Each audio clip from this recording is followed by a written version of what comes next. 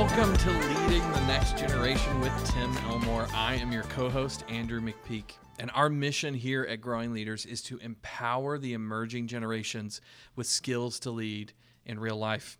And Tim, today we're talking about an important and frankly complex issue, the balance between inclusion and diversity. Oftentimes these things come together, but the reality is they also need to be balanced. Yeah. And we both learned that through some personal experiences. Well, if you're referring to what I think you're referring to, I have been in a few environments where I was not the majority, I was the minority. Yeah. And I'm a white male.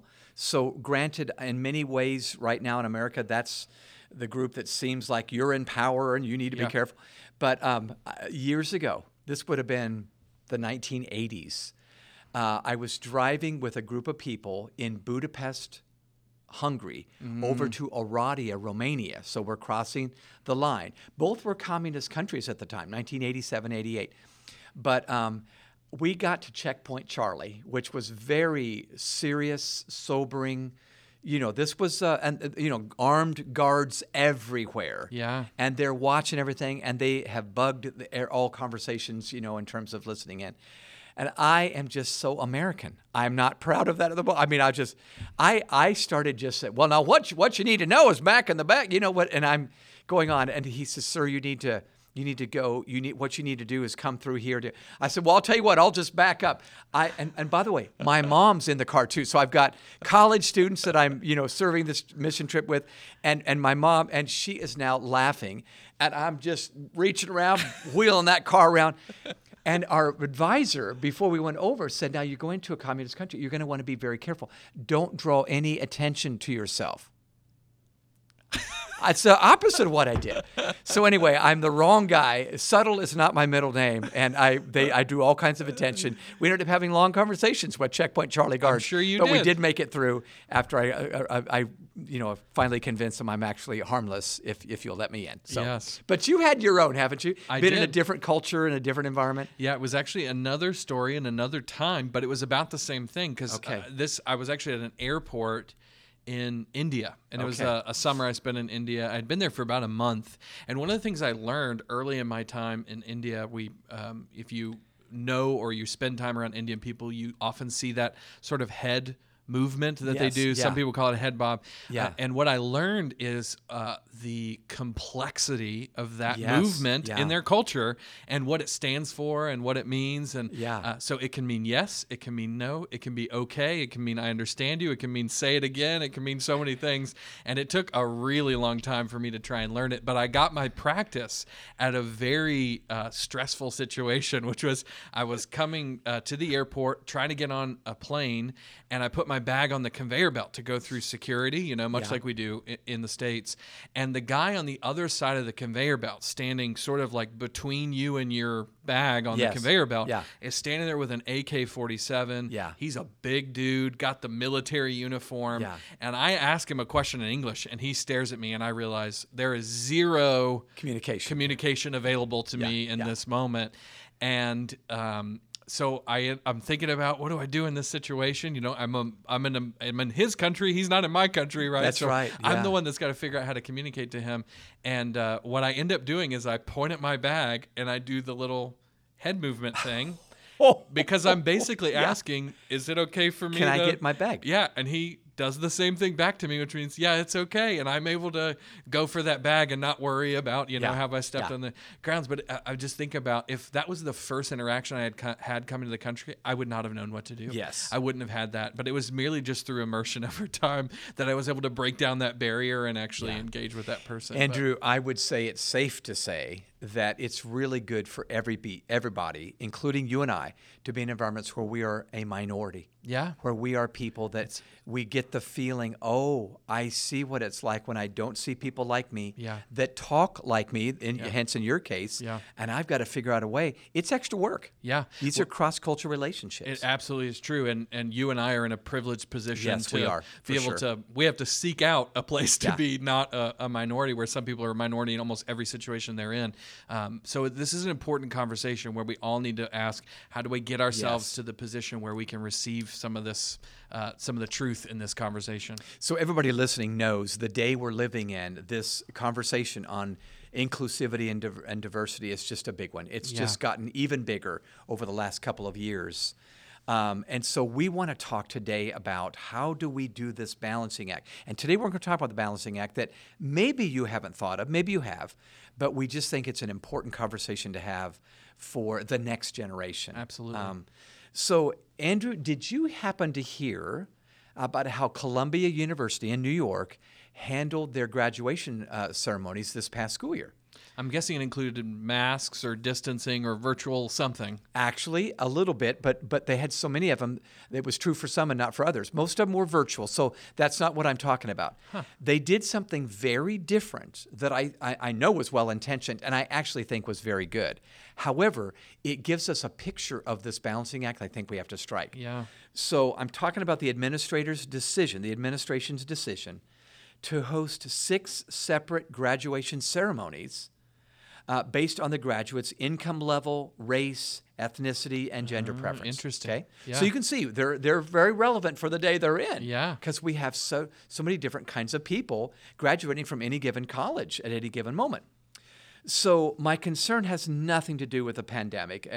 They were virtual, and my focus is actually on the school's attempt to be personally relevant to Native, Asian, Latin, and Black students who graduated at the end of April and then early May.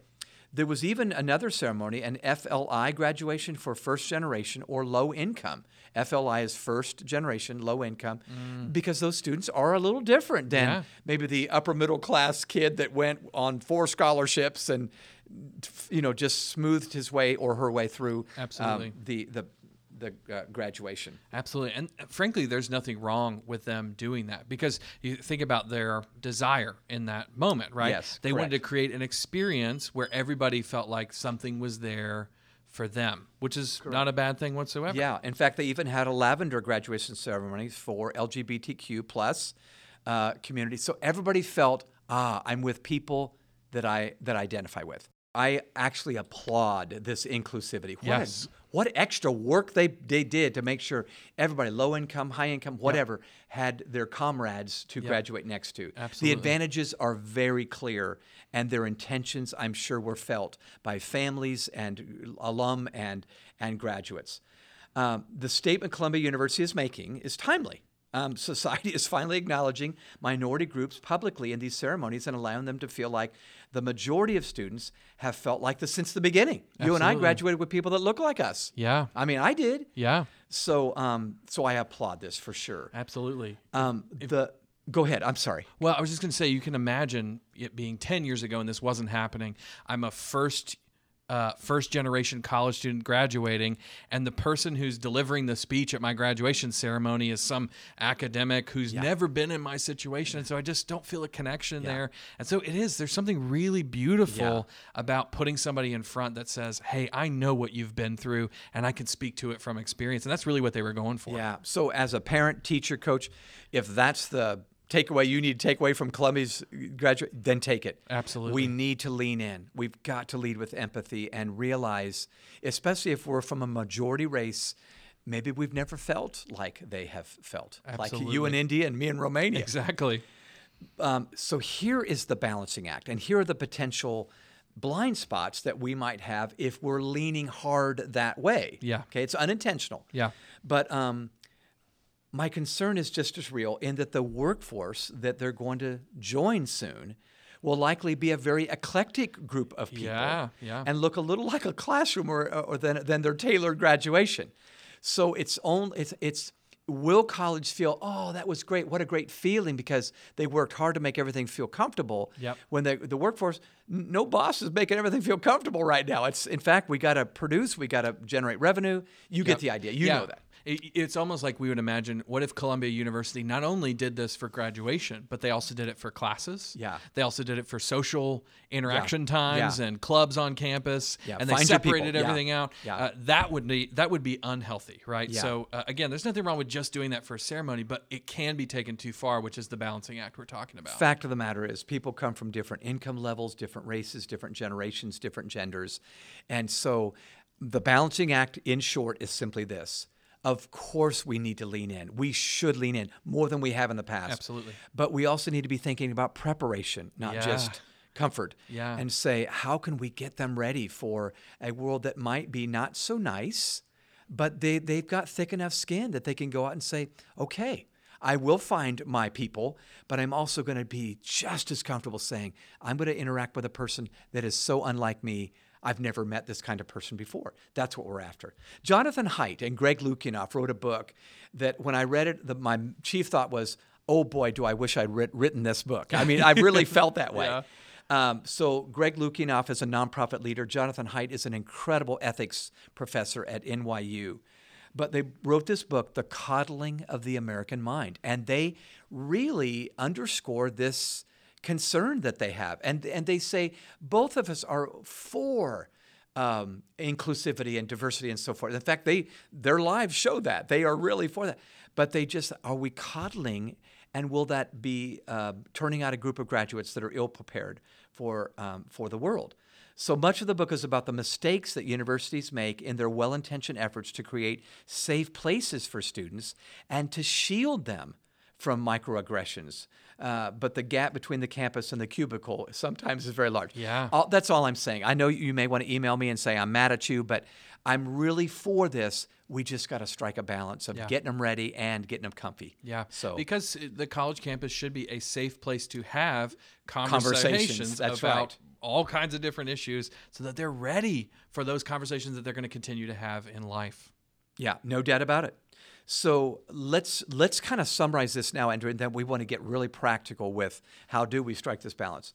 So herein lies the struggle for, in my opinion, schools today on this topic. Yes. How can we strike a balance between, number one, you feel safe and can find others you belong to and identify with on the campus. Yes. And two, you feel stretched as you get ready for a diverse and unpredictable world. Yeah. So you feel safe and stretched. Safe, stretched, safe, stretched. I just think, oh my gosh, that's good parenting. That's good education. That's good employee or employership. That's good coaching. Absolutely, absolutely. If you think about the perspective this could teach to a student, if I feel only safe and never stretched, then when I get to a space outside of the one that you have carefully manufactured for me, I'm not going to know how to navigate it because I haven't had experiences navigating complex conversations, difficult situations. Now, I'm sure Columbia University is doing a good balance of that, but think about it the other way. If I'm always stretched and never safe,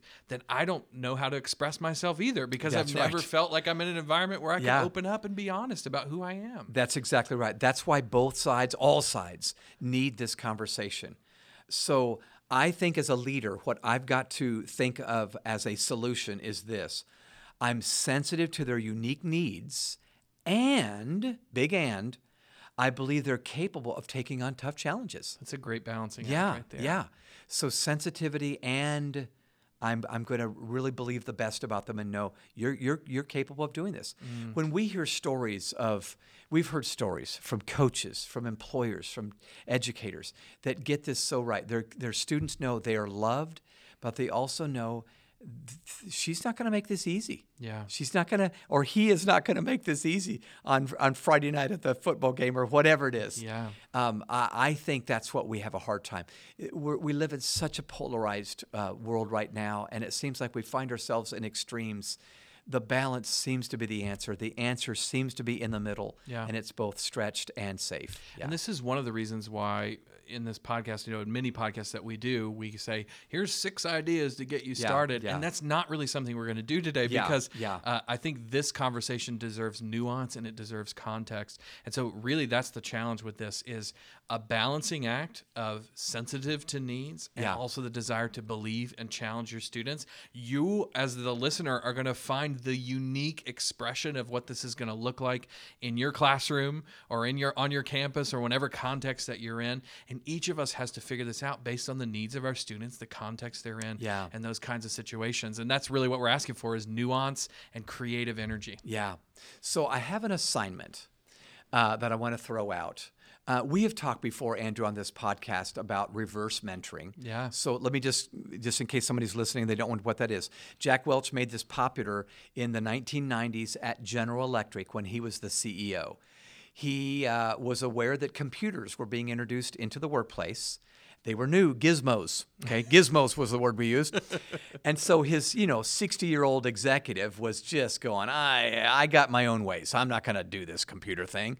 So the PC thing wasn't really catching on. However, the 22-year-old young professional that had just graduated college was very familiar with these computers after graduating from MIT or wherever they were. And so he started pairing up the older veteran and the young rookie and saying, I want you to meet together.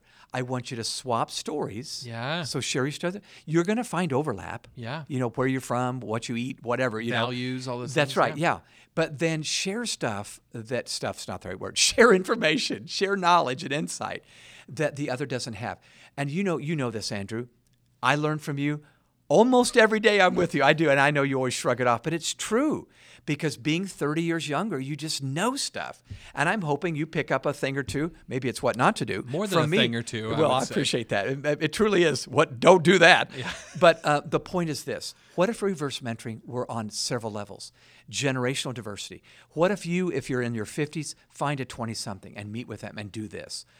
If you're a male, meet with a female, or female, meet with a male. Yeah. If you're white, meet with an African-American or Asian and say, tell me about your story. Yeah. I've never been there. Andrew, I remember meeting Ricky, who was on our team some years ago. And I remember I took him to lunch, and I just love that guy. Still do to this day. He went on to teach. But Ricky, I said, tell me what it was like growing up as a black male. He waited for a minute, and he said, no one has ever asked me that question before. And I don't think I'm brilliant. But I felt embarrassed for me and for everybody else that was. I said, Ricky, I'm so sorry. And he went on to tell stories. He said, yeah, I always know I got to be careful when I'm out. He said, I went up to pick my little sister when I was about 20. She was 14 at the bowling alley. And as soon as I pulled up on the police cars just converged upon me. They were sure I was up to something. And I said, I'm picking up. I said, well, that's never happened to me. Yeah. I never had. Yeah. Now, maybe it should have. That's a whole other issue. Yeah. I'm kidding. I'm kidding, listeners. But my point is just talking to Ricky that day, another generation, another ethnicity, it was just good. So find another gender, find another race, find another generation. Yep. Find another preference, maybe in almost any category. We just get better when we balance safe and stretched. Yeah. That's the key. Yeah, and a lot of people might be listening to this and going, I don't know how to navigate. I don't know how to figure out what that balancing act looked like. The answer is what you just said. Yeah. We got to do some listening. We got to do some seeking out and going, hey, I'd like in our classroom, I'd like in our house, I'd like in our whatever context to figure out what this balancing act looked like. What do you think we should do? Give me some context we don't have. And you don't have to do everything that person suggests, but let that help bring additional perspective that help you find the balance. We have said before, stories inform strategies. That's exactly right. And we're just maybe getting the story here. Yeah, I love that. So I actually, getting back to the Columbia University thing as we kind of wrap up here, Yeah. I actually know one recent Columbia University graduate who was a part of this extraordinary experience with 6 ceremonies. I loved his response to this situation that it was in. He kind of balanced it. He actually requested to participate in one of those ceremonies that was different than the one he was supposed to be at. Because he said, I want to be with people different than me. Now, it was a great conversation. It was very civil. And they ended up saying, no, we need you to go to the one because we have so many seats and so many, moms and dads and so forth. But I just loved his desire. Yeah. I want to be with people that are different. Yeah. Because I need to stretch. Yep. I felt safe all my life. I need to stretch. And those that have been stretched all their life, maybe they need to feel safe. Maybe that's our job with them right now. Absolutely. So, listeners, I'm going to let Andrew close this out, but I just want to challenge you to rethink maybe our biases, our prejudices, our ethnocentricities. I actually think, Andrew, more than racist, we do have racism in America, but we have ethnocentricity. Yeah. I'm always going to see things as a white man because I'm a white male. I can't help myself, but I can learn. Yep. And if I can just get past that to learn, then I can be myself. I can add who I am to the mix, but it's a part of a mix. Yeah. And So I it's safe and understand stretched. that. Yeah. That's right. Absolutely. Yeah, so good. Well, actually, to close out our time together, I do want to turn it back over to you because there was a beautiful example of what this balancing act looked like on a very complex issue. Oh my gosh, A yes. conversation that's continuing into the future, and it's not the end by any means. But it was an important moment in the conversation that represented exactly what this could look like when we get this right. Well, listeners, you probably know the story I'm about to tell, but maybe not all components of this story. So years ago, it seemed like most of America became aware that football player, quarterback Colin Kaepernick, during the national anthem, sat down instead of standing at attention, like we've all been told to do. Put your hand over your heart. Oh my gosh, national headlines. He's sitting instead of standing. So there was outspoken opinions on both sides. Yes. Good for him, said some. Good for him. He's finally sitting down because he's calling attention to all the wrongs that are in America. Yeah. But of course, there was another large population, particularly military, that said, wait a minute, you're dissing my flag? You're dissing, all that I've done for this? Yeah. And couldn't you and I both see both sides? Yeah. I think you and I talked about this shortly thereafter. We said, I can see both sides. The story that needs to be told more is what happened that led to a change. So Colin Kaepernick kind of made it be known that this had happened, and he didn't even have to help himself. The story was told. I don't know if everybody's aware of this, but retired Army Green Beret Nate Boyer actually contacted publicly through social media Colin Kaepernick and wrote a very civil, courteous letter to Colin. It was like a public letter to Colin Kaepernick. Mm-hmm. And he basically said, hey, dude, I understand. I really do. In fact, I've enjoyed defending the very country that you have the right, the freedom to do this. Yeah. But he said, when you sit down, it feels to me. Now, notice it just feels badly to me, who's given, military service.